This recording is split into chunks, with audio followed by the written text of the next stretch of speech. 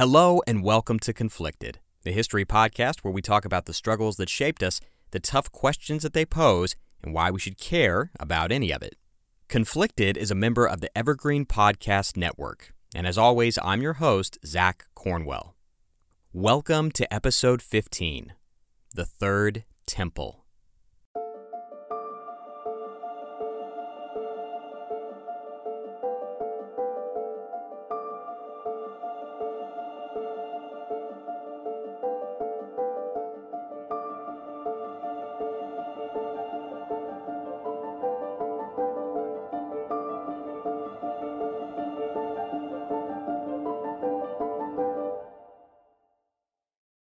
On June 7, 1967, Israeli Defense Minister Moshe Dayan stood facing a wall in the city of Jerusalem.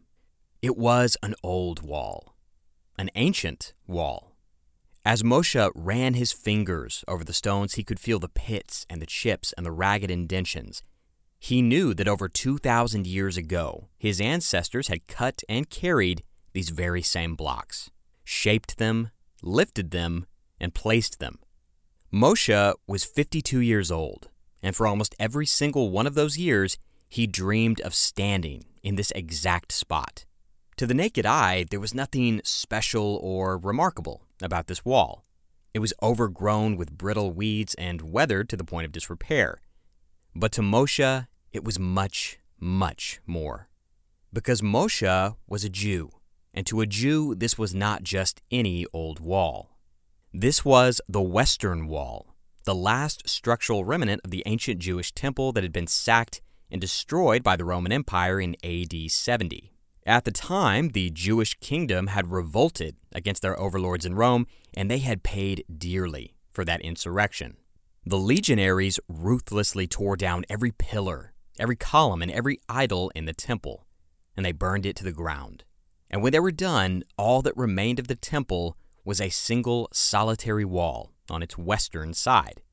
As the ancient historian Josephus Flavius wrote, quote, "Every trace of its beauty had been blotted out by war, and nobody who had known it in the past and come upon it suddenly would have recognized the place."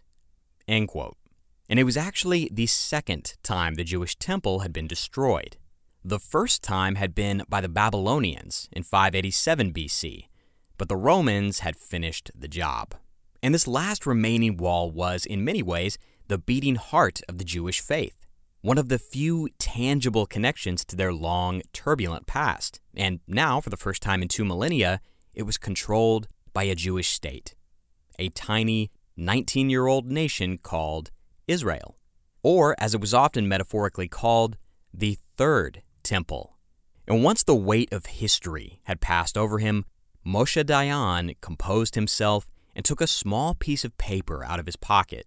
On it, he wrote a short, simple prayer, and then he rolled it up and he placed it between the cracks of the wall. Then Moshe turned around to face the hundreds of Israeli soldiers watching him intently. He could see the joy in their faces, the awe and the reverence, but he could also see exhaustion and pain. They had been at war for 3 days now, and most of them had barely slept. Less than a week earlier, the fledgling nation of Israel had made the decision to launch a preemptive strike against the Arab nation of Egypt. Egypt's leader, the theatrical, charismatic President Gamal Abdel Nasser, had been vowing to destroy the nation of Israel for years. And to do it, he had recruited almost the entire Arab world to his cause, including Syria, Jordan, Lebanon, and Iraq. It was his obsession to drive the Israelis into the sea. Because to Nasser and the rest of the Arab world, the Israelis were not an oppressed people returning to their homeland.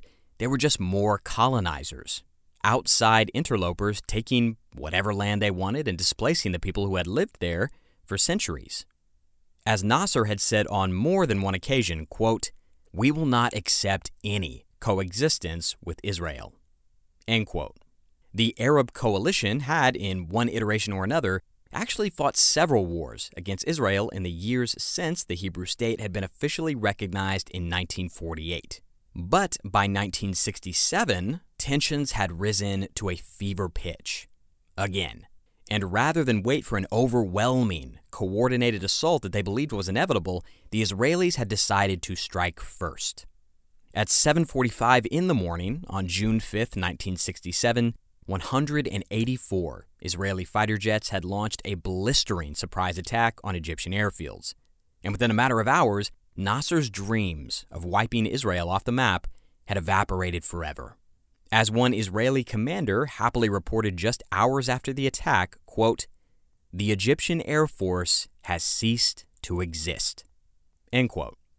In the 6 days that followed, Israel's small, vastly outnumbered military, the Israeli Defense Force, or the IDF, inflicted devastating defeats on Egypt and its allies Jordan and Syria.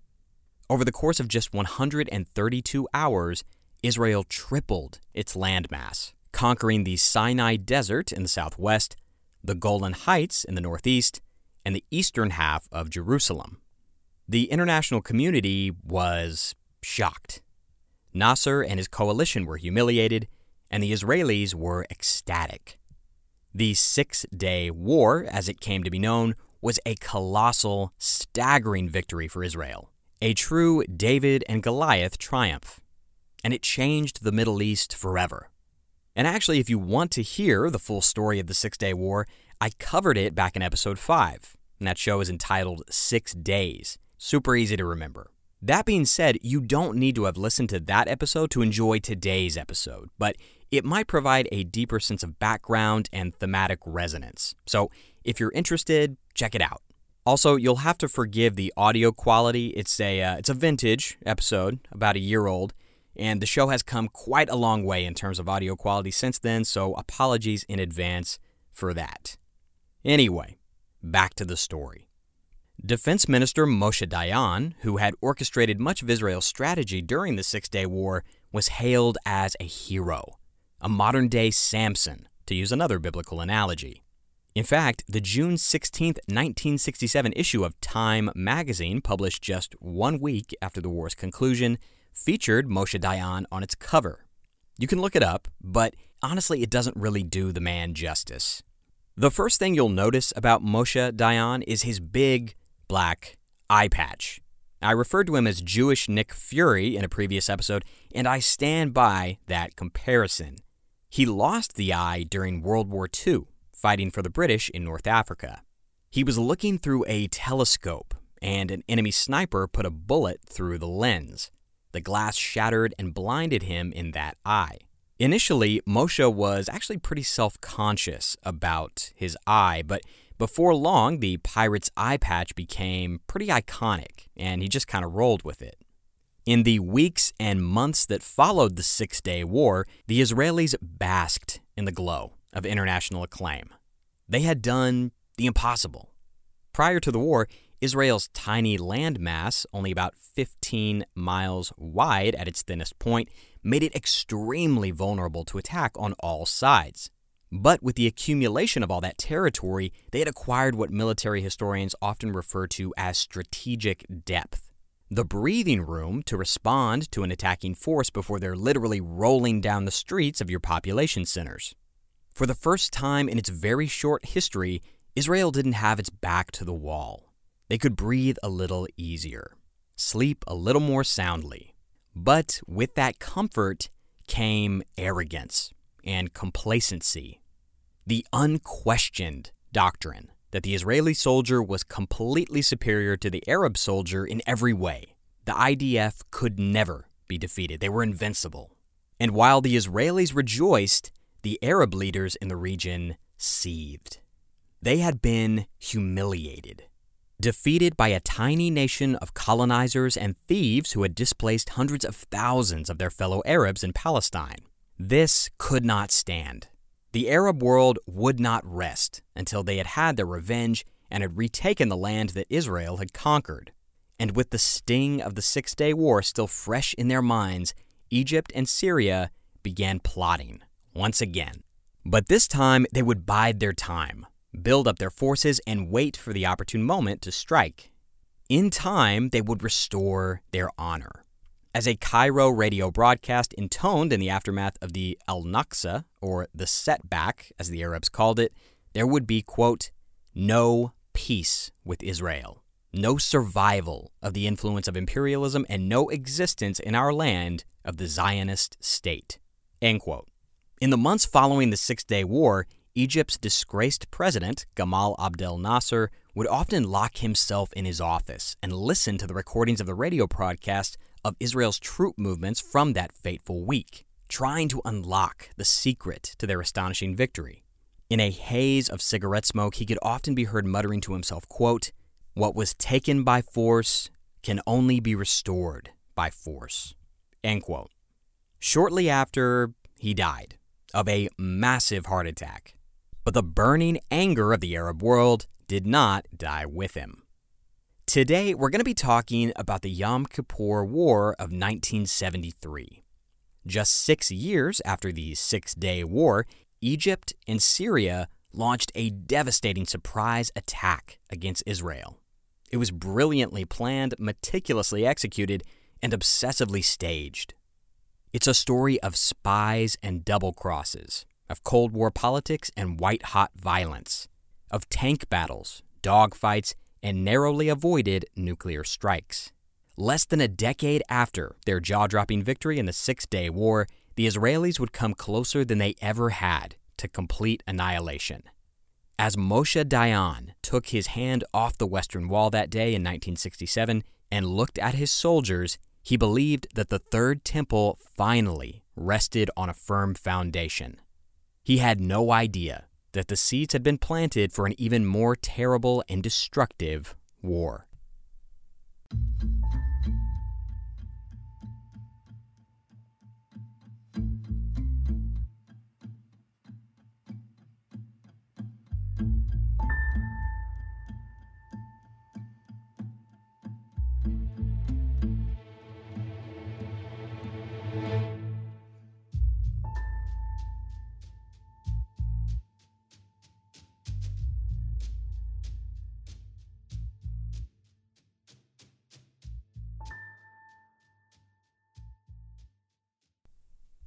It was below freezing when Egyptian President Anwar Sadat stepped off his plane in Moscow on March 1st, 1971. Sadat was new to the Egyptian presidency. His predecessor, the disgraced Gamal Abdel Nasser, was dead, killed by a heart attack the year before. Anwar Sadat, that's S-A-D-A-T, Sadat, was everything that Nasser was not. Where Nasser was a smooth, grinning, charismatic strongman, Sadat was a dry, slippery bureaucrat. His thin mustache and male-pattern baldness did not strike fear into the Soviet soldiers who drove him to the Kremlin that day. Here, they thought, was a weak man, a pale imitation of his mighty predecessor, a patsy who would be gone in a coup or two. But Sadat was much more than meets the eye. The reason for his visit to the heart of Soviet Russia was to ask for weapons, modern, state-of-the-art weapons that he could wield against his country's nemesis, Israel. As he sat across from his Soviet counterparts, he could feel the disdain they had for him. And Sadat knew that these Russians did not respect him. But he also knew that they needed him. By 1971, the Soviet Union had been cozy with Egypt for years. During the Cold War, the Middle East was a vital part of the Soviet global strategy. And not because Russians liked or even respected the Arabs, the truth was the alliance was just a matter of simple geography. The Soviets needed friends in that region to keep track of the American Sixth Fleet, which prowled the eastern Mediterranean. Why? Well, from its position, the Sixth Fleet was capable of launching a nuclear strike against the Soviet Union, so naturally the Soviets wanted as many eyes and ears as possible in the Middle East. And in return, the Egyptians wanted weapons, cutting-edge Soviet weaponry that they could use in the wars against Israel. Initially, the Russians had been eager to provide. Israel, after all, was backed by the Americans. And if the Arabs snuffed out the Jewish state and removed an American asset from the playing field, all the better. The Soviets supplied tanks, fighter jets, and artillery. Their very best stuff, top of the line. But then the Six-Day War happened. In less than a week, the IDF had turned all that fancy Soviet hardware into heaps of scrap metal in the desert. So much for Soviet engineering. And the root cause of this embarrassing catastrophe, the Soviets angrily argued, was the poor quality of the Arab soldiers. Even with the best equipment in the world, they couldn't destroy a tiny nation of outgunned colonists. The Soviet defense minister, a guy named Andrei Greshko, drove the point home as cruelly and as bluntly as possible to Anwar Sadat, quote, "There are 3 prerequisites for a successful war: arms, training, and the will to fight. The first 2 you have." End quote. As Anwar Sadat bitterly admitted in an interview in 1974, quote, "We had already lost credibility in the eyes of the whole world, and we had begun to lose faith in ourselves." End quote. One contemporary editorial even went on to ask, quote, "An impolite but unavoidable question. What is the matter with the Arab armies? Was there ever a people so bellicose in politics, so reckless and raucous in hostility, and then so unpugnacious in pitched combat as Nasser's Egyptians?" End quote. This sense of shame and dishonor was an open wound for the Egyptians, and this insult to Arab pride had to be avenged. And the territory the Israelis had stolen in a duplicitous sneak attack had to be retaken. And for President Sadat, it was not just an abstract necessity. If he couldn't score a big win for the Arab world, his presidency was likely to end at the business end of a noose in the next coup. Years later, Sadat's wife offered a window into her husband's mind at the time. Quote, "He needed one more war in order to win and enter into negotiations from a position of equality." End quote. But defeating the Israelis in an epic rematch would be no easy task. To do it, the Egyptians needed 2 key things.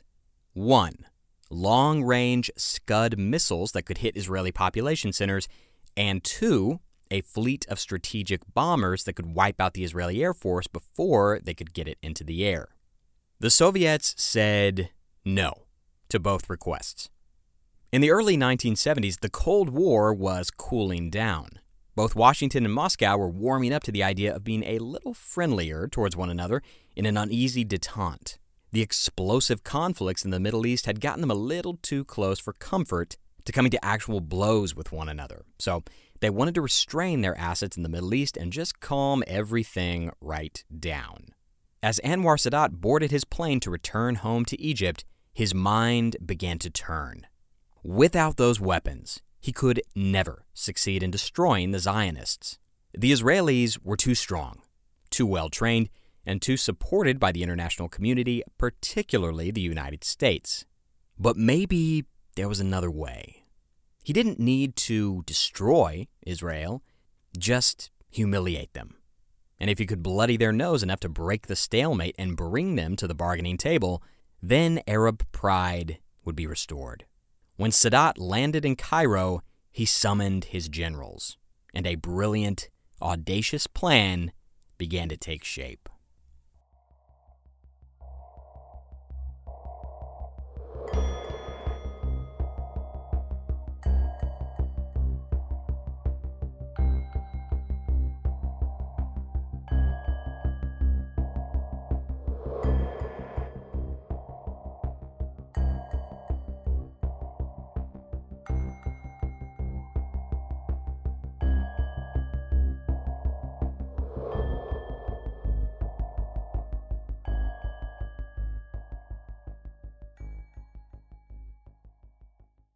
Around 10,000 BCE, families and tribes of the ancestors to the people of Britain would arrive in the southern part of the island after crossing from land that bridged from Europe. The Welsh built houses, communities, kingdoms, and continued to survive through Romans, Saxons, Danes, and Normans. The language and culture influenced by these sources continued to change and thrive, becoming ancient and modern at the same time. Join me as we travel through the history, meeting the kings, queens, nobles, and everyday people that create and grew modern Wales from the seeds of the ancient past. Croeso, and welcome to the Welsh History Podcast. But what Anwar Sadat did not know was that every syllable of his conversations and dealings with the Soviet Union was being fed directly to Israeli intelligence, or Mossad. The shocking truth was the Israelis had a man inside the Egyptian government, a spy placed at the highest echelon of Anwar Sadat's regime. This mysterious source, codename the Angel, had been feeding Egypt's most sensitive state secrets to the Israelis since late 1970. And it all began in a phone booth in London. Sometime in December 1970, the phone rang in the Israeli embassy in the city of London. And the voice on the line said that he wanted to offer Israel vital intelligence on Egypt. So the embassy staff passes along the message to Mossad, and they say, okay, we'll look into it. According to the embassy people, the call came from, quote, some Arab guy, end quote. So Mossad follows up and arranges a meeting in the lobby of a London hotel. And there's lots of cloak and dagger spy shenanigans. It's all very Tinker Tailor Soldier Spy, if you've seen that movie. But eventually Mossad meets this person offering Egyptian state secrets face to face. And they discover who the source really is. His name is Ashraf Marwan. And Ashraf Marwan was the son-in-law of Egypt's former president Gamal Abdel Nasser and current advisor to President Anwar Sadat. The Israelis were floored, absolutely gobsmacked. I mean, this would be if like Nixon's first cousin agreed to spy for the Russians. It was utterly outlandish. It strained credulity. As a result, the Israelis were initially extremely skeptical of Ashraf Marwan and his intentions. Basically, they think this is just too good to be true. Because, as any good Cold War spy will tell you, walk-ins, or sources that volunteer their services out of the blue, are not to be trusted. They're almost always double agents, looking to sow disinformation or discord while secretly reporting back to the government who sent them in the first place. But what really strained credulity was who he was. A former member of the Egyptian First Family and a current key advisor in Sadat's government. But then he starts giving them information. And it all checks out. It's a gold mine. He's giving them transcripts of conversations with Soviet advisors, Sadat's personal letters, Egyptian army war plans, formations, and arms sales orders. As one Mossad agent remarked, quote, material like this, from a source like this, is something that happens once in 1,000 years. End quote. But the missing piece of information that the Israelis did not have from the Angel, or the in-law, as he was also known, was why? Why would someone so closely tied to Egypt's leadership, someone who had everything to lose if he was exposed, just give over state secrets to his nation's bitterest enemy? Mossad had a few theories, but as long as the in-law kept handing over all this miraculous intelligence, they didn't much care. To this very day, we don't know exactly what motivated Ashraf Marwan, the in-law, to betray his people. There are, of course, lots of theories. Some say he did it for the money. Israel would end up paying him millions for his services. But others say that he was simply tired of being on the losing side of history. But whatever the case, Israel was confident that it had an unimpeachably accurate window into not only the Egyptian government, but into the inner workings of the mind of President Anwar Sadat himself. As one Mossad agent joked, quote, having Marwan as a spy was like being in bed with Sadat, end quote. The Israelis became utterly addicted to the information that the in-law provided, and they would go to incredible lengths to ensure that the spigot kept pumping out intel. As Aaron Bregman describes in his book, The Spy Who Fell to Earth, when Mossad, quote, learned that relations between Marwan and his wife Mona were shaky, concerned that the couple might split and Marwan would lose his special Nasser effect, the Israelis purchased a diamond ring in Tel Aviv and asked Marwan to give it to Mona as a present, end quote. It was a strategic investment that paid off in many ways. Intelligence from the in-law often literally saved lives. On one occasion, Mossad uncovered and averted a Palestinian plot to shoot down an Italian airliner thanks to Marwan's intel. And as Israel mainlined this flow of information directly into their metaphorical veins, they glommed onto one insight in particular. And the idea stemmed from a letter that Sadat had sent to the Soviets, in which he basically said that he could not wage war against Israel unless he had those two weapon systems that he'd been asking for, the long-range bombers and the Scud missiles. Without those two things, Egypt could not and would not attack Israel. In Sadat's own words, which the in-law provided to Mossad, quote, "Deprived of such a retaliatory weapon, we would remain incapable of taking any military action." End quote. This one sentence, just 15 words, becomes the foundation of Israel's entire military strategy regarding Egypt and its allies. Mossad was one of the best intelligence agencies in the world, with access to some of the best sources in the world. And they felt assured that if anything changed in Sadat's viewpoint on war, they would be the first to know. This doctrine, this idea that Sadat would never launch an attack without the bombers and the Scuds, became known within the Israeli government simply as the concept, with a capital C. But the Israelis were selling themselves a fiction. After being rebuffed in Moscow, Sadat's thinking had changed entirely. If the Russians wouldn't give him the hardware he needed to retake the lost territory, he would find another way. And no one, not even the in-law, could have predicted the ingenious operation that was taking shape in the minds of Egyptian military leaders.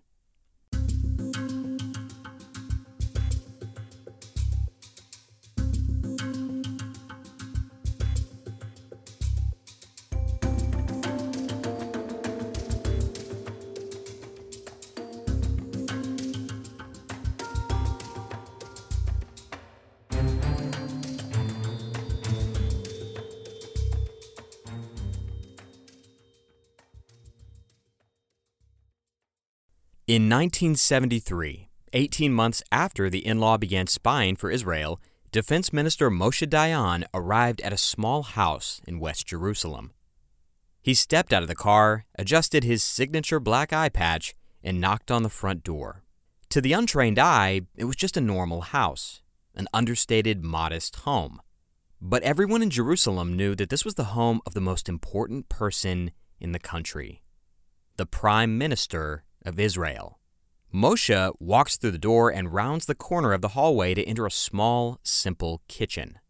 He can smell the tea on the kettle and the cakes in the oven. And seated at the kitchen table are the most powerful political leaders in Israel. Representatives from the military, the intelligence community, everybody's there. And there's also a little old lady serving them all tea and cake. Moshe smiles and shakes hands and sits down at the table. And he takes a bite of cake and sips at his tea. When the pleasantries had been exchanged and the small talk dies down, all eyes turn to the old woman. According to one source, she was, quote, square set, standing about 5 feet 5 inches tall, silver-streaked hair pulled back in a signature bun, thick brows, no makeup, end quote. She removes her apron and takes her seat at the head of the table. This little old lady was Golda Meir, the Prime Minister of Israel. At 75 years old, Golda Meir had seen every step of the long, improbable journey that had transformed a small community of frontier farmers into arguably the most powerful nation in the Middle East. She was an old woman steering the destiny of a very young country. Like many Israeli citizens, Golda had not been born in Israel. She had been born in Russia in 1898. Life had always been pretty hard for the Jews in Europe, but Tsarist Russia seemed to provide a particularly cruel brand of squalor and violence. One of the experiences that Golda carried with her from her time when she was just a little girl was the constant threat of pogroms, or small-scale genocidal rampages that targeted Jewish homes and businesses. One of her earliest, most vivid memories was the sound of her father boarding up the windows with a hammer and nails to shield their family and their home from outbreaks of violence. As she told an interviewer later in life, quote, I can hear the sound of that hammer now, and I can see the children standing in the streets, wide-eyed and not making a sound, watching the nails being driven in. End quote. Her father, a poor, uneducated carpenter, decided that his family could never be safe in the lands of the Tsar, a place that Golda described as, quote, a vast, cold land of suspicion, hostility, and silence. End quote. So, Golda's father decided to immigrate to the United States. And he believed, and rightly so, that he could forge a prosperous future for his wife and children there.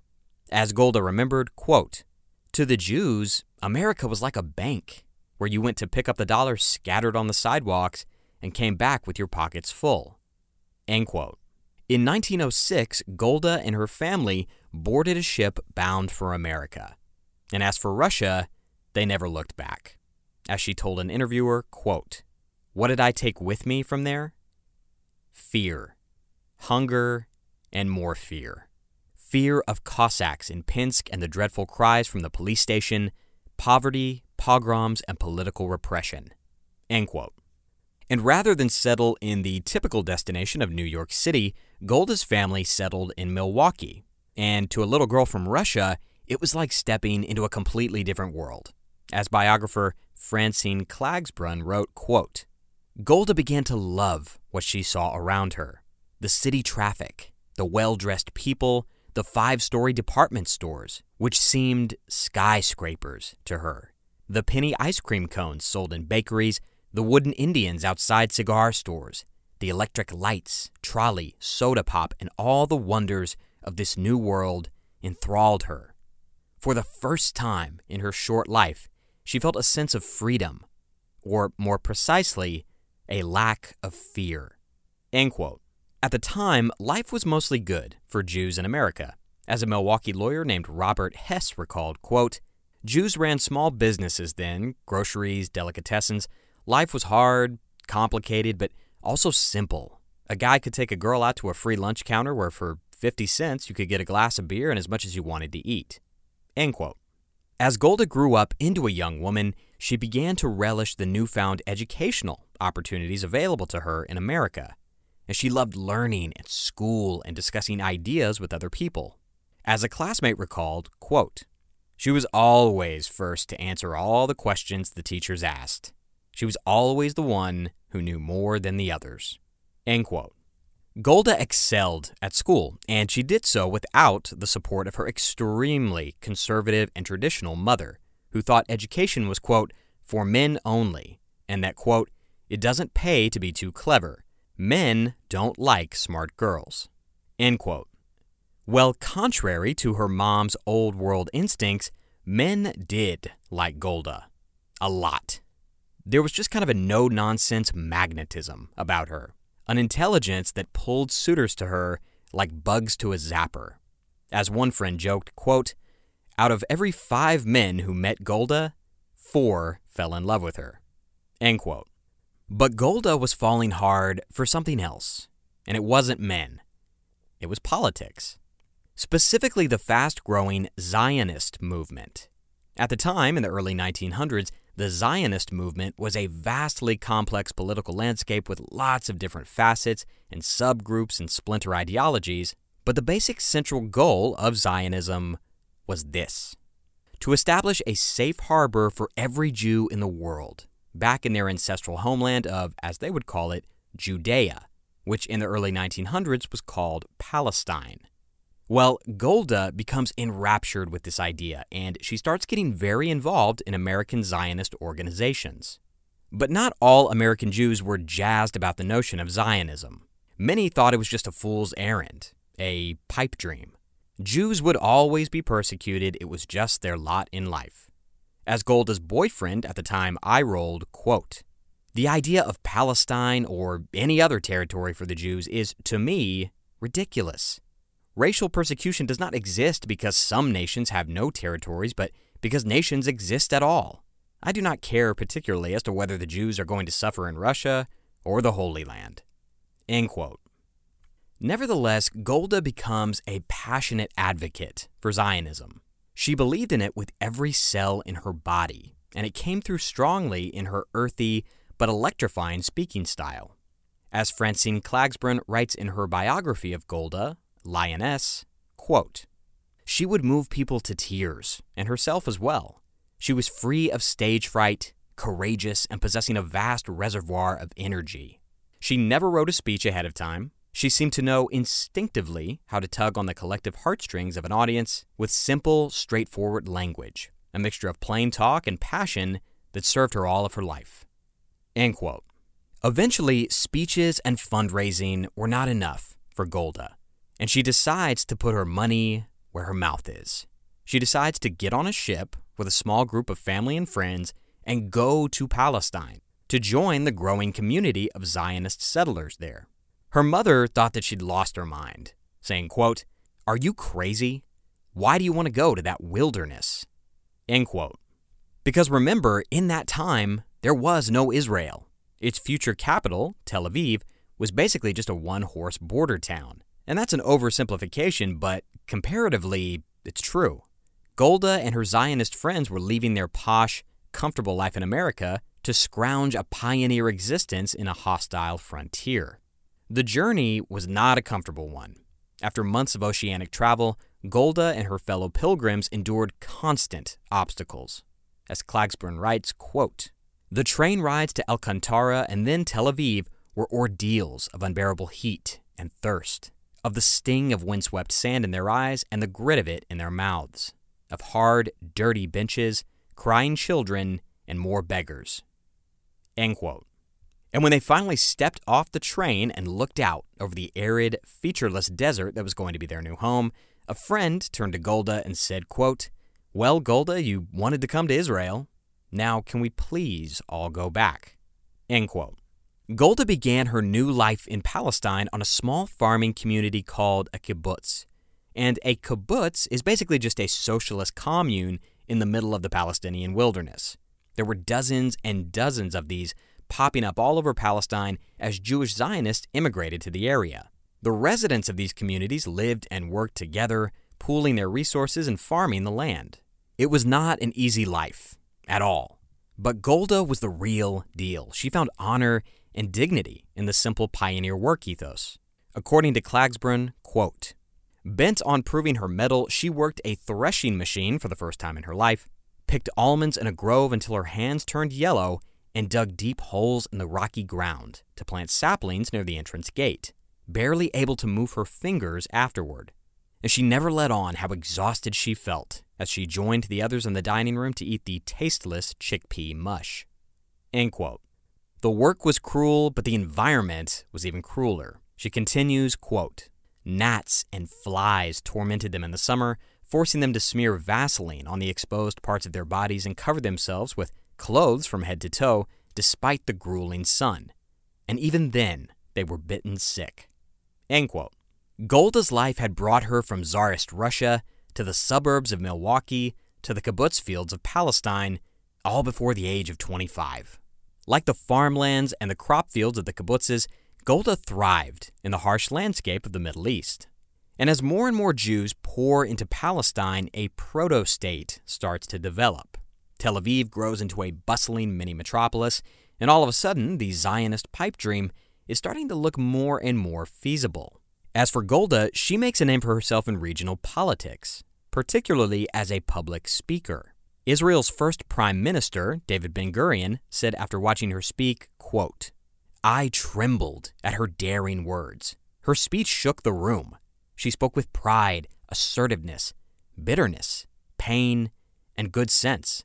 Although I had heard of her success at other gatherings, her speech was an enormous surprise for me." End quote.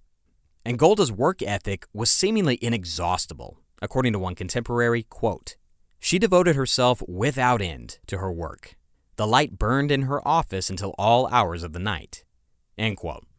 Things were starting to look up for the scrappy little Jewish community making its way in Palestine, which after World War I was controlled by Great Britain. But then, in the 1930s, Golda and her generation looked on in horror as Hitler and his Third Reich systematically terrorized and murdered the Jews of Germany. Tens of thousands of Jews fled Central Europe, looking for safe havens throughout the world.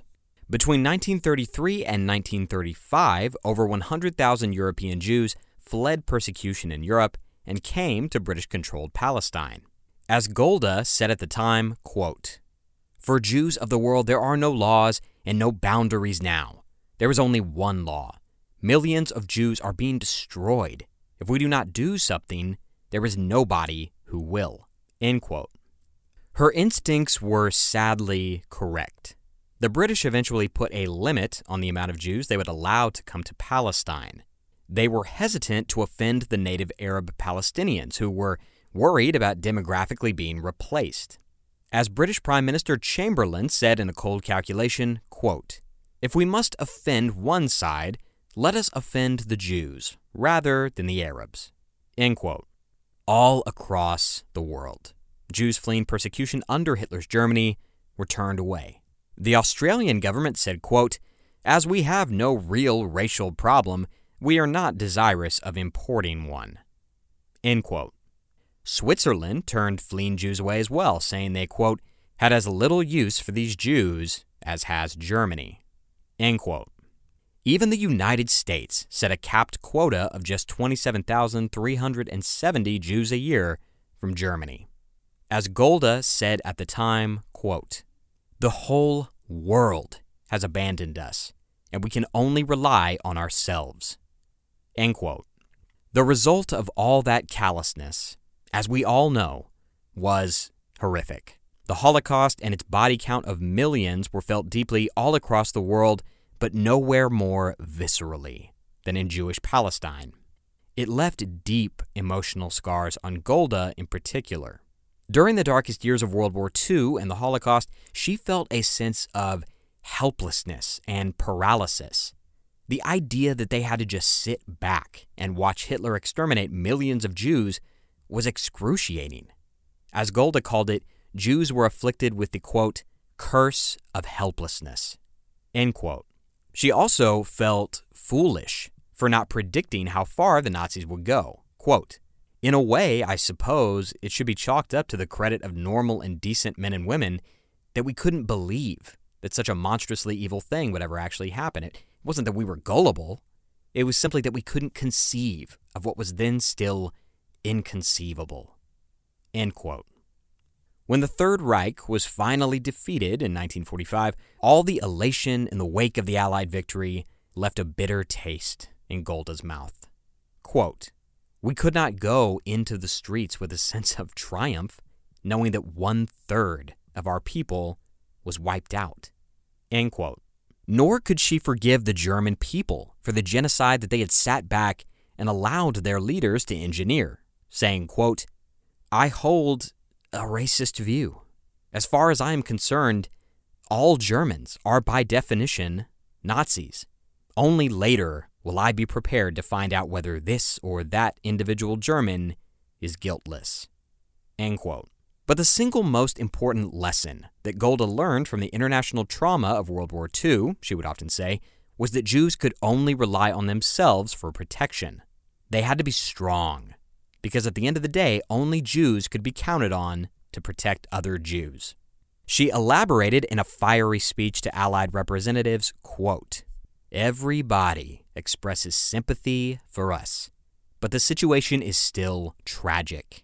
Even if there truly is a desire at this conference to solve the Jewish problem, it stems from a feeling of cast them away before my eyes. You want to push the Jews into a distant corner so that they won't be an obstacle and they won't need to be spoken about any longer.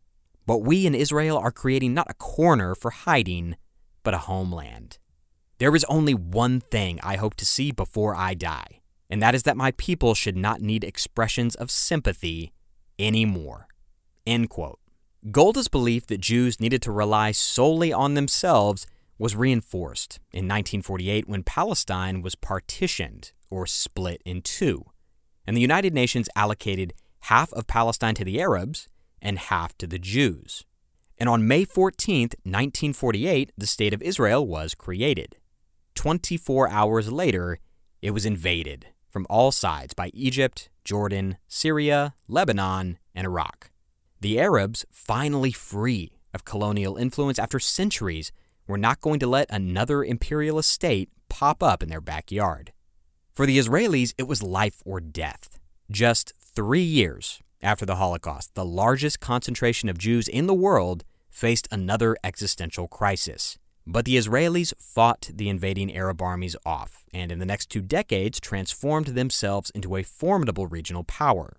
the nation of Israel was born from what historian Walter J. Boyne called, quote, the womb of war, end quote, which of course all culminated in the stunning victory of the Six-Day War. And it was during these years that Golda's career in politics went into light speed. She was now, as Francine Klagsbrun writes, quote, the first woman in the first cabinet of the country's first self-government in 2,000 years, end quote. By all accounts, she was a force to be reckoned with. Eleanor Roosevelt described her as, quote, a woman of great strength and calm, and for me, she symbolizes the best spirit of Palestine, end quote. Another contemporary bluntly said, quote, if you told Golda she was 99% right, she would never forgive you until the end of her days, end quote. One of her co-workers said she was, quote, the kind of person with whom you do not readily disagree. When there was a discussion, the way that she would sort of look at you was frightening. She didn't like women, especially pretty women, and she intimidated many of the men. She could be cutting and punitive, but she was also very pragmatic, end quote. You could always tell when Golda was coming down the hall by the smell of her Chesterfield cigarettes, which she chain-smoked incessantly. And when the doctors told her she was going to die if she didn't give them up, she just laughed, quote, there's no point in me giving up cigarettes now. I won't die young, end quote. But actually, my favorite story about Golda Meir concerns a malfunctioning air conditioner. According to Klagsbrun, quote, once when a meeting room became too cold, Golda asked to have the air conditioner turned off. 10 men tried to turn off the mechanism, which was old and couldn't. Finally, with an air of disdain, Golda walked over to the machine and pulled out the plug. Nobody else had thought to do that, end quote. On March 17, 1969, just 2 years after the stunning victory in the Six-Day War, Golda was elected Prime Minister of Israel. Her foreign policy in regards to their hostile Arab neighbors could be summed up thusly, quote, the non-Jewish world has been in two groups, those that killed us and those that pitied us. If we have to make a choice between being dead and pitied and being alive with a bad image, we'd rather be alive and have the bad image, end quote. And she concluded, quote, those that perished in Hitler's gas chambers were the last Jews to die without standing up to defend themselves, end quote. This was the 75-year-old woman who removed her apron and sat at the head of a kitchen table of generals and advisors in the summer of 1973. Even the one-eyed warrior Moshe Dayan had to sit down, shut up, and listen when Golda spoke to her kitchen cabinet, as it became known. On that day in her kitchen, Golda pulled a drag on her cigarette and asked her advisors a very specific question. Like the thick clouds of cigarette smoke, the question hung in the air, expectantly. When, if ever, will Egypt attack us again? Defense Minister Moshe Dayan looked with his one good eye at the head of military intelligence, a man named Eli Zaira. Zaira smiled and confidently announced that Egypt would never attack until they obtained the offensive weapons that they needed from Russia. This was the capital C concept, unequivocally confirmed by a spy from deep within Egypt's government itself. War, he said, will not happen for another 10 years, at least. Moshe Dayan agreed. Their air force was the most powerful in the Middle East by a huge margin. Egypt and its bellicose little brother Syria wouldn't dare try to attack, no matter how bad they wanted to reclaim their territory in the Sinai Desert and the Golden Heights. For the time being, Israel was safe. But 400 miles away, in Egypt, the gears of war were secretly turning. Israel was not safe at all.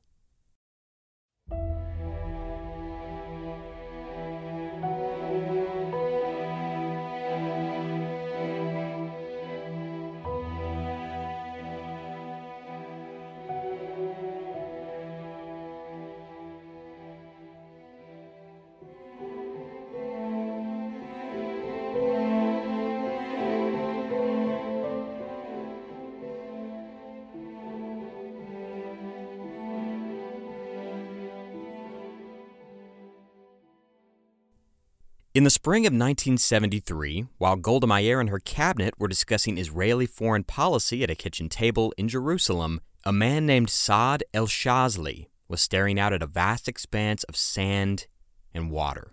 Shazli was a soldier. In fact, he was Egypt's top soldier, the chief of staff of the Egyptian army. He had been tasked by President Anwar Sadat with the small matter of figuring out how to defeat the Israeli army, the IDF. But Shazli's biggest obstacle wasn't planes, tanks, or machine guns. It was 160 yards of water. The Suez Canal was a shipping channel that divided Egypt from the Sinai Peninsula. And in the wake of the Six-Day War, it basically served as a no-man's land that separated Egyptian troops from Israeli troops. A massive channel of rushing water 500 feet wide, with Egyptian troops on the west side and Israeli troops on the east side.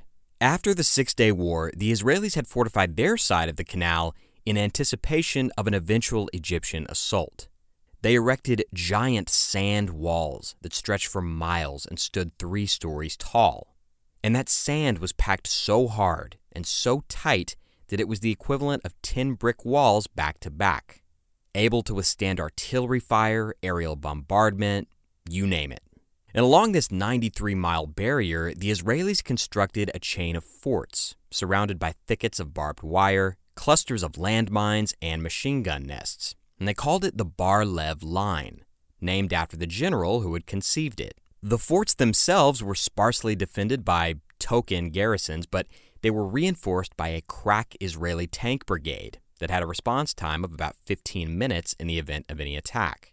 And if all that wasn't enough, the Israelis had constructed an especially creative deterrent to repel any attempted crossings of the Suez Canal. They had installed a system of pipes underwater that they could use to inject flammable fuel into the canal, and it would then float to the top and coat the surface of the water. At the opportune moment, the Israelis would ignite the fuel with a thermite bomb, burning anything and anyone on the water alive. The Bar-Lev Line posed a seemingly titanic obstacle. Moshe Dayan gloated that it was, quote, the best anti-tank ditch in the world, end quote. An Egyptian chief of staff, Saad el-Shazli, had to figure a way to get past it, somehow. Months earlier, President Anwar Sadat had personally briefed Shazli on the situation. Diplomacy had failed in the aftermath of the Six-Day War, and Israel would not budge from the territory it had conquered that fateful week. In response, Egypt, Syria, and the rest of the Arab world said that even in defeat, they would never make peace with Israel. But when Anwar Sadat took over, he blew the minds of the international community by saying, you know what? Fine. I'm willing to make peace with Israel if they give back all the territory they took during the Six-Day War. That meant the Sinai Desert, which served as a buffer zone between Egypt and Israel's heartlands. That meant the Golan Heights, which offered a strategic position overlooking the Israeli northern frontier. And it meant giving back the old city of Jerusalem, giving back the Western Wall. Even in spite of that steep diplomatic price, an Arab leader offering peace with Israel on any terms was a game changer, a first for the Middle East. When Prime Minister Golda Meir heard this proposal, she took a drag off her cigarette and flatly refused. Never again, she said, would Israel trade land for peace. Quote, we had no peace with the old boundaries. How can we have peace by returning to them? Peace will come when the Arabs love their children more than they hate us. End quote. As one Israeli politician observed, quote, Golda extended him a finger, not a hand. End quote. And the Americans were not amused by Egypt's terms either. As Secretary of State Henry Kissinger said, quote, my advice to Sadat is to be realistic. The fact is that you have been defeated, so don't ask for victor's spoils. End quote. With diplomacy off the table and the offensive weapons he needed being withheld by Moscow, President Sadat had to pull a rabbit out of a hat. He needed a way to break the stalemate, to force Israel to the bargaining table.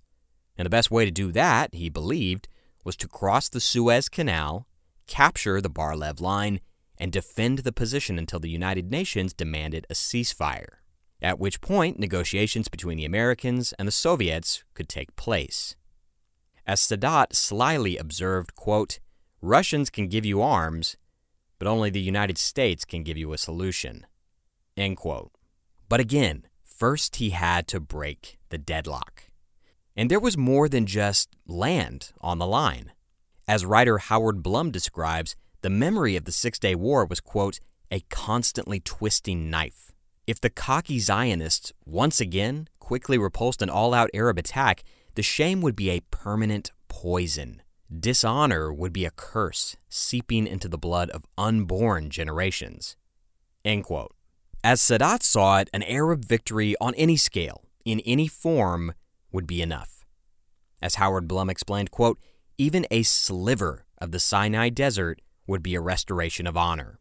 End quote. As Sadat personally urged his generals, quote, "just give me 10 centimeters on the East Bank." End quote. So the Egyptians go to work. The very first thing that they have to do is completely rebuild the military that was thrashed to bloody pieces back in 1967. During the Six-Day War, the Egyptians were very, very poorly led.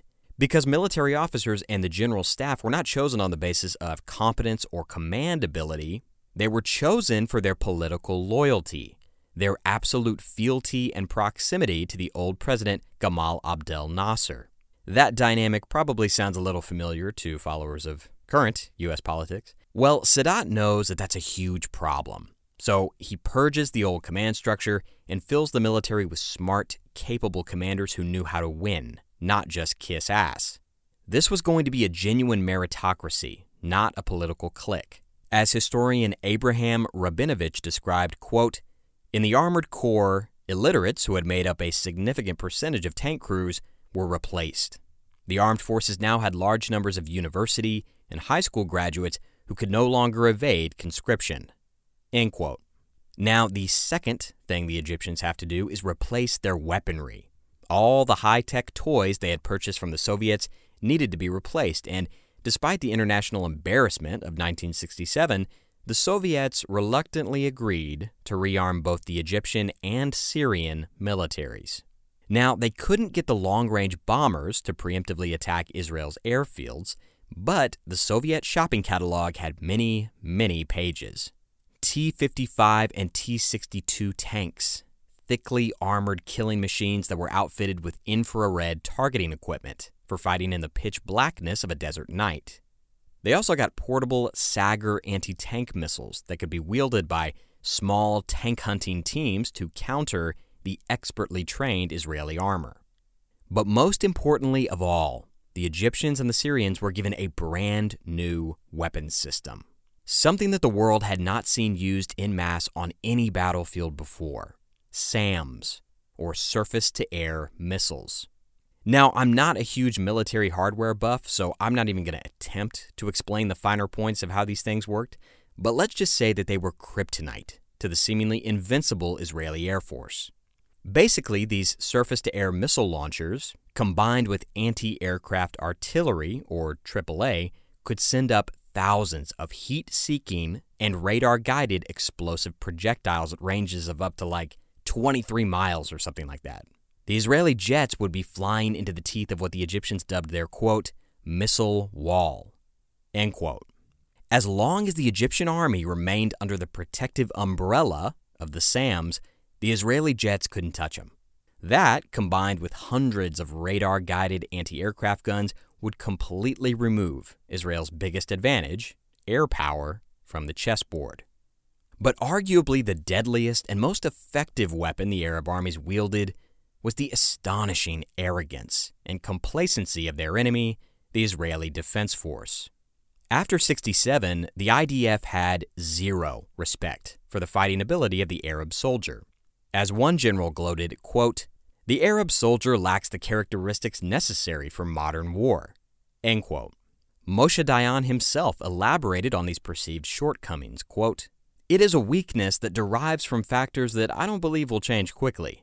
The low level of their soldiers in education, technology, and integrity, an inter-Arab divisiveness which is papered over from time to time, but superficially and for short spans," end quote. The Israelis were completely confident that they would always win in a scrap against the Arabs. The Egyptians and Syrians could buy all the fancy toys they wanted from the Russians, but unless they were wielded by smart, capable soldiers, they would always fail. And the Arabs didn't think much of the Jews either, as an Egyptian training manual from 1969 said, quote, "Mankind has never known and will ever know a brutal enemy like the Jews. They can only damage, plan conspiracies, place traps before justice, and create disturbances. From their mother's womb, they have the lowest form of character which they pass on from generation to generation. They have spread out throughout the world in order to poison mankind." End quote. There was hatred there, but also a sense of respect. After their pitiful performance in '67, the IDF had no respect for the Arabs. As director of military intelligence Eli Zaira scoffed, quote, "Arab leaders have intentions which far exceed their capabilities." End quote. In the fall of 1973, an Israeli soldier noticed strange footprints in the sand around their positions on the Bar-Lev line. He showed his fellow soldiers the footprints, believing that they were from Egyptian scouts. But the footprints seemed to be made by Israeli army-issue boots. And the soldier said to his friends, quote, "If I were an Egyptian scout, I would use that kind of boot." His buddies just laughed, saying, quote, "Do you really think they're that clever?" End quote. That raw contempt bred complacency.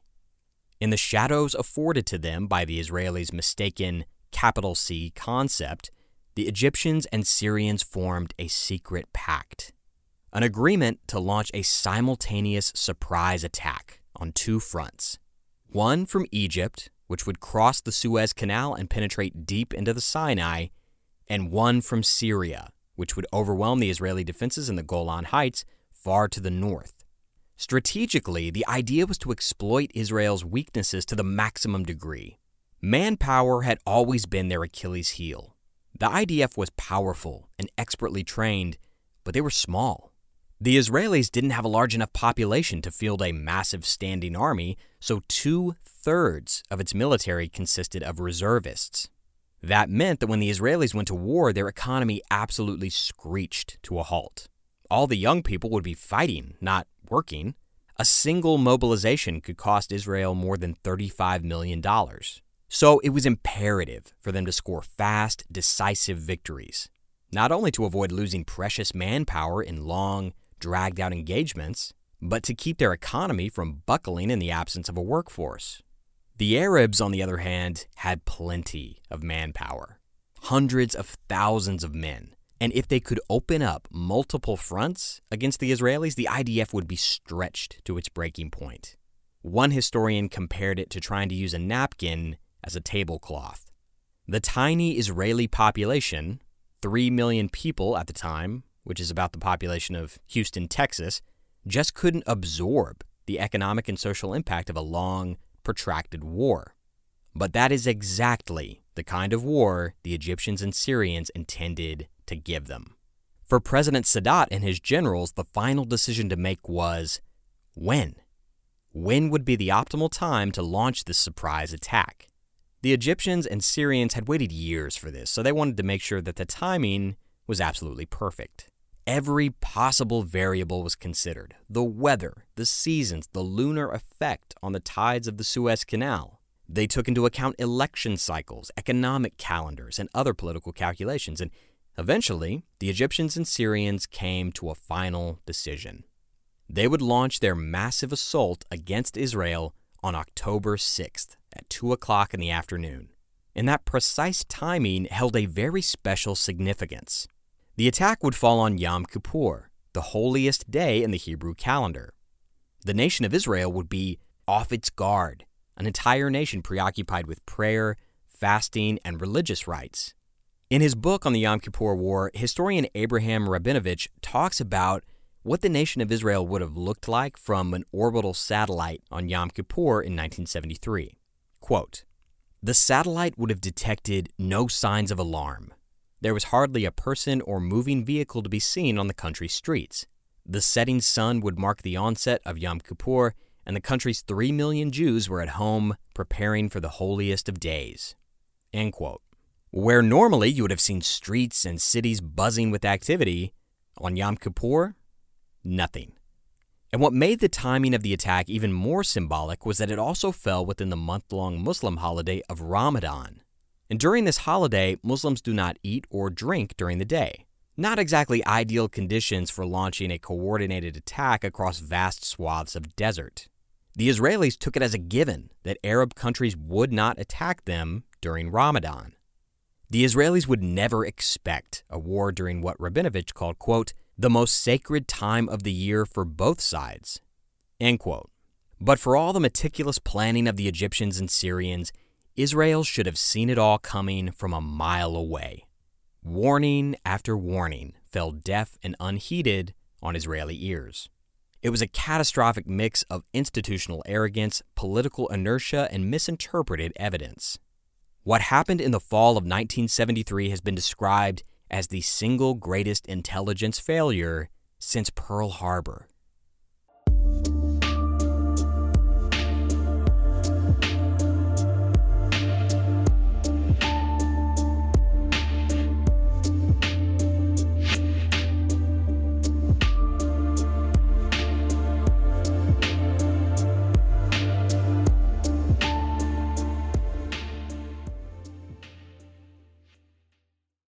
On September 25, 1973, Golda Meir sat chain-smoking in an empty conference room at a Mossad safe house north of Tel Aviv. It was late, a little after 10 o'clock, but Golda had always been a night owl. The 75-year-old grandmother was famous for inviting friends over in the middle of the night to drink coffee and chat into the dawn hours. But tonight, Golda was waiting for a very different kind of friend, for a very different kind of chat. As she lit another cigarette, her guest entered the room. A short, thin, 38-year-old man. He walked with an unmistakably royal bearing, because he was royalty. A king, in fact. This late-night visitor was none other than King Hussein, ruler of the neighboring Arab country of Jordan. If you've listened to the episode I did on the Six-Day War, you may remember King Hussein. If not, that's okay, but before we continue, there are a few things you should know about him.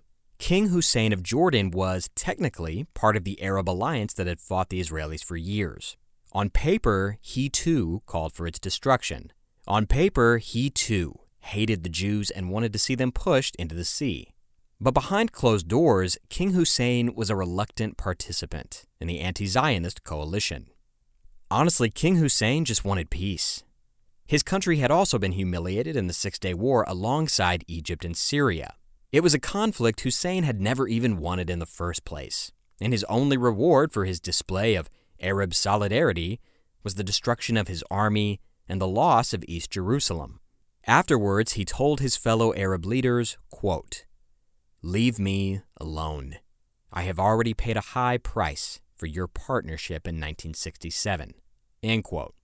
If any of those same leaders knew Hussein was visiting the Israeli prime minister in the middle of the night, they would have demanded that the people of Jordan overthrow their king and hang him from a lamppost. But in spite of the danger, King Hussein was here, in absolute secrecy, to give Golda Meir an urgent warning. The Egyptians and Syrians are planning something, he says. From a very reliable source in Syria, King Hussein had learned of a massive buildup of troops, equipments, and arms along the Syrian border with Israel. It could be just a large training exercise, but he had his doubts. Whether it means anything or not, the king said, nobody knows. Well, Golda did not want guesswork. She wanted facts. The little old lady stubbed out her cigarette and politely asked, quote, "Is it conceivable that the Syrians would start something without the full cooperation of the Egyptians?" End quote. The king looked at her and answered cryptically, quote, "I don't think so. I think they are cooperating." End quote. In other words, Egypt and Syria were planning to attack Israel, and soon. Golda left the room and picked up the phone. She called Moshe Dayan and told him to convene the cabinet immediately. The very next morning, the leaders of Israel debated the likelihood of an Arab attack. Golda told them everything King Hussein had said. To the casual observer, the import of Hussein's words was obvious. War was imminent. But this flew in the face of the capital C concept, Israel's strategic assumption that President Sadat could not take Egypt to war unless it obtained the long-range bombers from the Soviets. And as of then, they had not obtained those weapons. So, Syria would not attack without Egypt, and Egypt would not attack yet. Ipso facto, King Hussein's warning was a false alarm. Golda had her doubts, though. She pressed her cabinet on the matter, but they assured her that the probability of war was, quote, extremely low. As historian Abraham Rabinovich observed, quote, even intelligent and experienced men are capable of adhering to a false idea in the face of mountains of contrary evidence, end quote. And there were mountains of evidence in the weeks leading up to Yom Kippur 1973. Israeli military intelligence had always maintained that worst case, they would know if Egypt and Syria were going to attack at least 48 hours before. And that was the absolute most pessimistic, worst-case scenario. It is impossible for the Arabs to pull one over on us, they swore. Because again, they thought the Arabs were inept at best and stupid at worst. A weak, cowardly people that had failed over and over again to defeat Israel. Even when they had all the advantages, when all the odds were in their favor, they blow it. That was the Israeli mindset. And it's a conventional logic that's further reinforced by their Egyptian Benedict Arnold in Cairo, the in-law Ashraf Marwan. I mean, he's providing transcripts, the documents, the words of President Sadat himself directly to Mossad. It's where the entire framework of the concept, capital C, comes from. And yet there's barely a whisper of this Yom Kippur surprise attack in his reports. But there is a reason the in-law doesn't have the skinny on it yet. The Egyptian and Syrian militaries are playing this operation so close to the vest, it boggles the mind. And they're deceiving everyone in plain sight, lulling the world into a false sense of security. In the months leading up to October, they're bringing massive amounts of troops up to the borders, putting them on full alert, and then sending them home. Bring them up, rattle the saber, then send them home. Over and over and over. 22 times they do this. And the Israeli leaders get numb to these repeat performances until eventually they don't consider them a threat at all. But this was all deliberate. The Egyptians and Syrians, in addition to planning a huge surprise attack, were mounting one of the greatest deception campaigns in modern history. The Egyptian chief of staff, Saad el-Shazli, is feeding false intelligence to Egyptian newspapers, so they report things like disunity among the Arabs or Soviet weapons not performing as anticipated. And the international press is picking all of this up. That year, the Washington Post wrote that, quote, Arab unity is more myth than reality, end quote.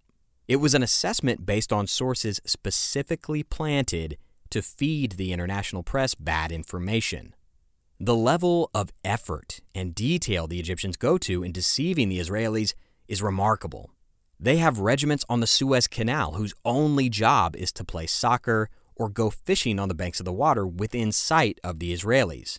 They were called, quote, the lazy unit.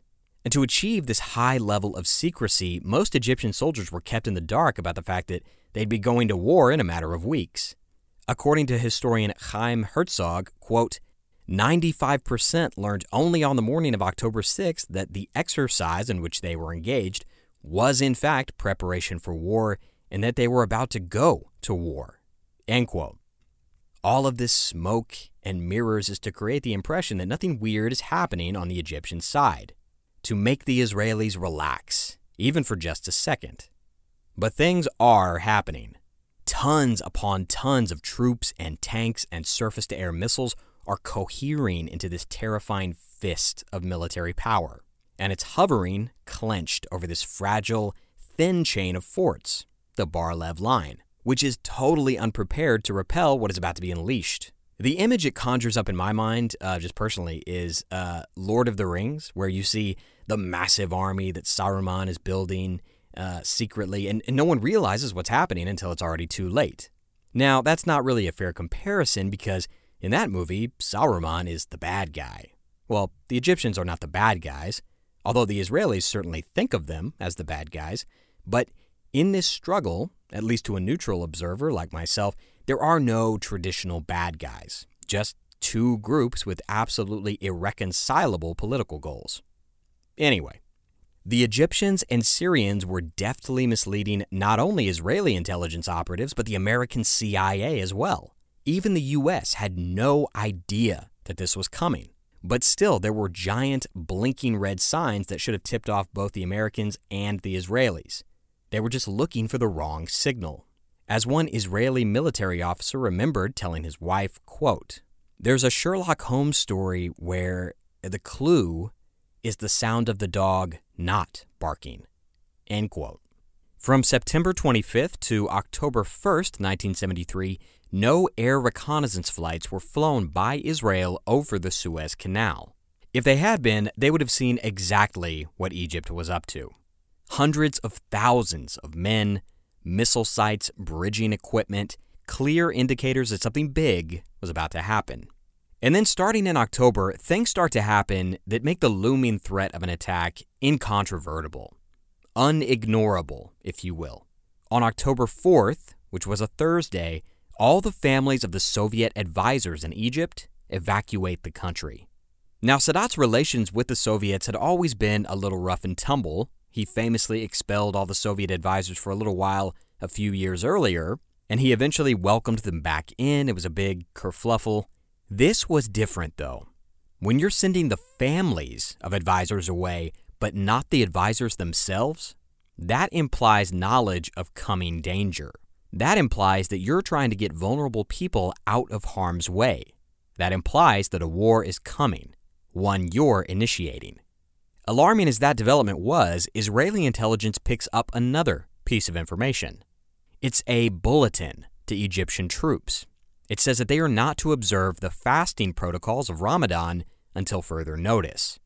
So basically, eat up, boys, you're going to need your strength. In an extremely religious nation like 1970s Egypt, you do not tell your soldiers to ignore their religious duties unless they absolutely need to. Unless they're about to, go into battle.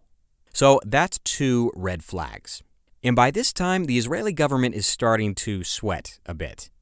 They're starting to think, I don't know, guys, that saber is rattling pretty loud.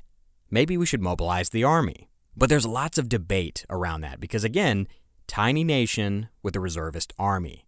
You don't want to call up the troops unless you know for sure. So they say, well, maybe we do a limited mobilization. And this whole time, the Israeli military intelligence guys are saying, look, it's all just an exercise. War can't happen. It will not happen. Low probability. And they do this over and over again. Remember the capital C concept? Remember our spy in the Egyptian government, the in-law? Has he said anything? No. Well, on Friday, October 5th, 1973, the in-law calls. Ashraf Marwan, their man inside Sadat's government, the asset that they had once called literally, quote, our best spy ever, end quote. And what the in-law says to his handler is jaw-dropping. He says he needs to speak to the head of Mossad, a guy named Zvi Zamir, in person. So Zamir flies to London that day, and he meets the in-law in a hotel room to discuss this urgent request. The in-law says Egypt and Syria will launch a massive, coordinated attack on the nation of Israel at 6 p.m. the following day. Golda Meir, Moshe Dayan, and the rest of the Israeli government would have less than 24 hours to mobilize their entire country for war. 2 days earlier, President Sadat had rejoiced, quote, whatever they do, even if they know tonight, even if they decide to mobilize all their reserves, and even if they think of launching a preemptive attack, they have lost the chance to catch up. End quote. At 2:30 a.m. on the morning of Yom Kippur, the Mossad chief sends a coded message from London back to Israel. The cabinet was made aware that an attack was coming within a matter of hours. At 5:45 a.m., the military reported the results of a long overdue air reconnaissance flight over the Suez Canal. Quote, from the findings, it can be clearly deduced that the Egyptian army on the canal front is in an emergency formation, the magnitude of which we have never seen before. End quote. Moshe Dayan's one good eye widened as he looked at the intelligence. He said, quote, "You can get a stroke from just reading the numbers." End quote. But still, the military intelligence guys were saying that an attack was, quote, "entirely improbable." End quote. Golda Meir, however, was unconvinced. She said, quote, "I would like to say one word. There is something here." End quote. The conversation eventually turned to the topic of a preemptive action, a first strike. It was a strategy that had served them well in 1967. One simple command, and within a few hours, Egypt's ability to wage war effectively had vanished. Moshe Dayan knew the power of that strategy better than anyone. 3 days into the war in 67, he had stood in the shadow of the Western Wall, physically touching the sacred spoils of the 6-Day War. But this time, things were different. A preemptive strike could not be taken, not even if, quote, "it earns us a ticket to paradise," Dayan said. Golda wrestled with the decision. A preemptive strike by the Israeli Air Force could cripple the Syrian and Egyptian militaries before they had a chance to gain a foothold. Even at this late, desperate hour, there was still a chance to save lives and avert a much larger conflict.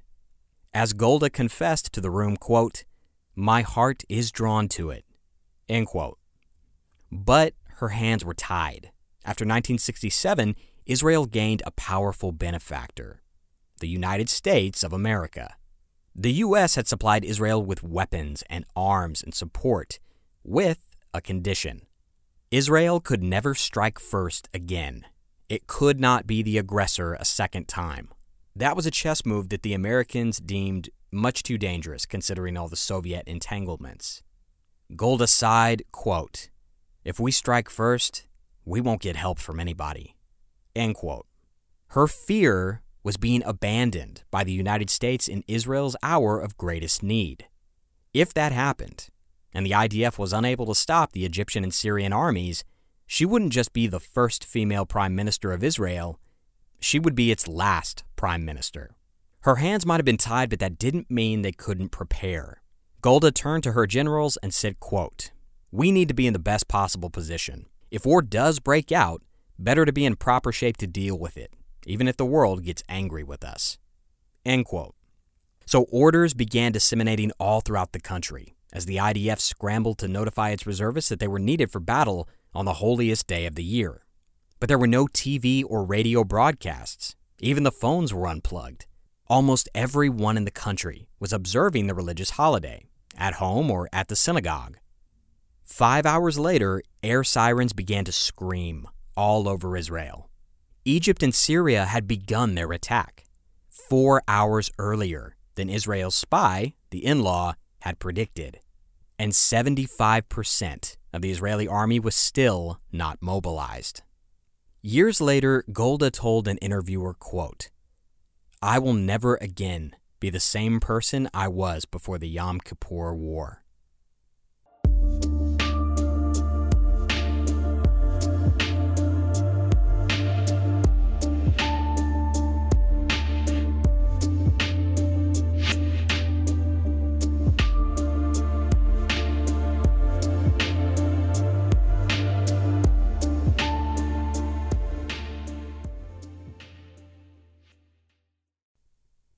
Well, guys, that is all the time we have for today.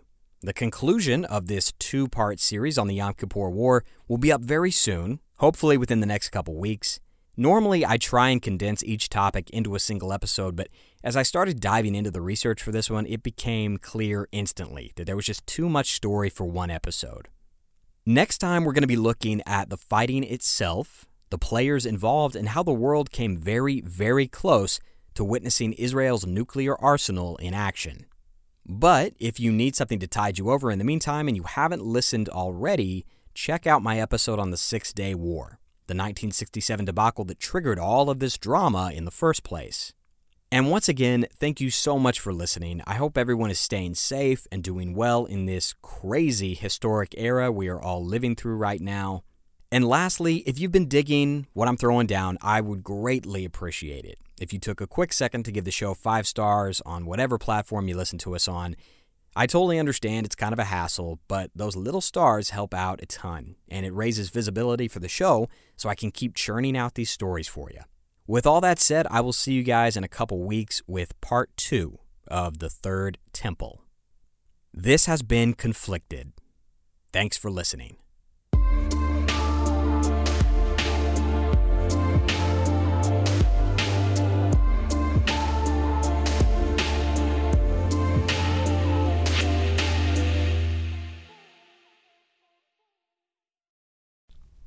You know, a lot can happen in 7 minutes, and luckily, that's how long it takes me to tell a story. My name is Aaron Califato, and I'm the creator of 7-Minute Stories. I'm proud to partner with Evergreen Podcasts, and I'd like to invite you to join me on this journey. I'm going to take you on some crazy roller coaster rides using my unique extemporaneous storytelling style, and together, we're going to try to make sense of the world, all through the art of storytelling, and all in approximately 7 minutes.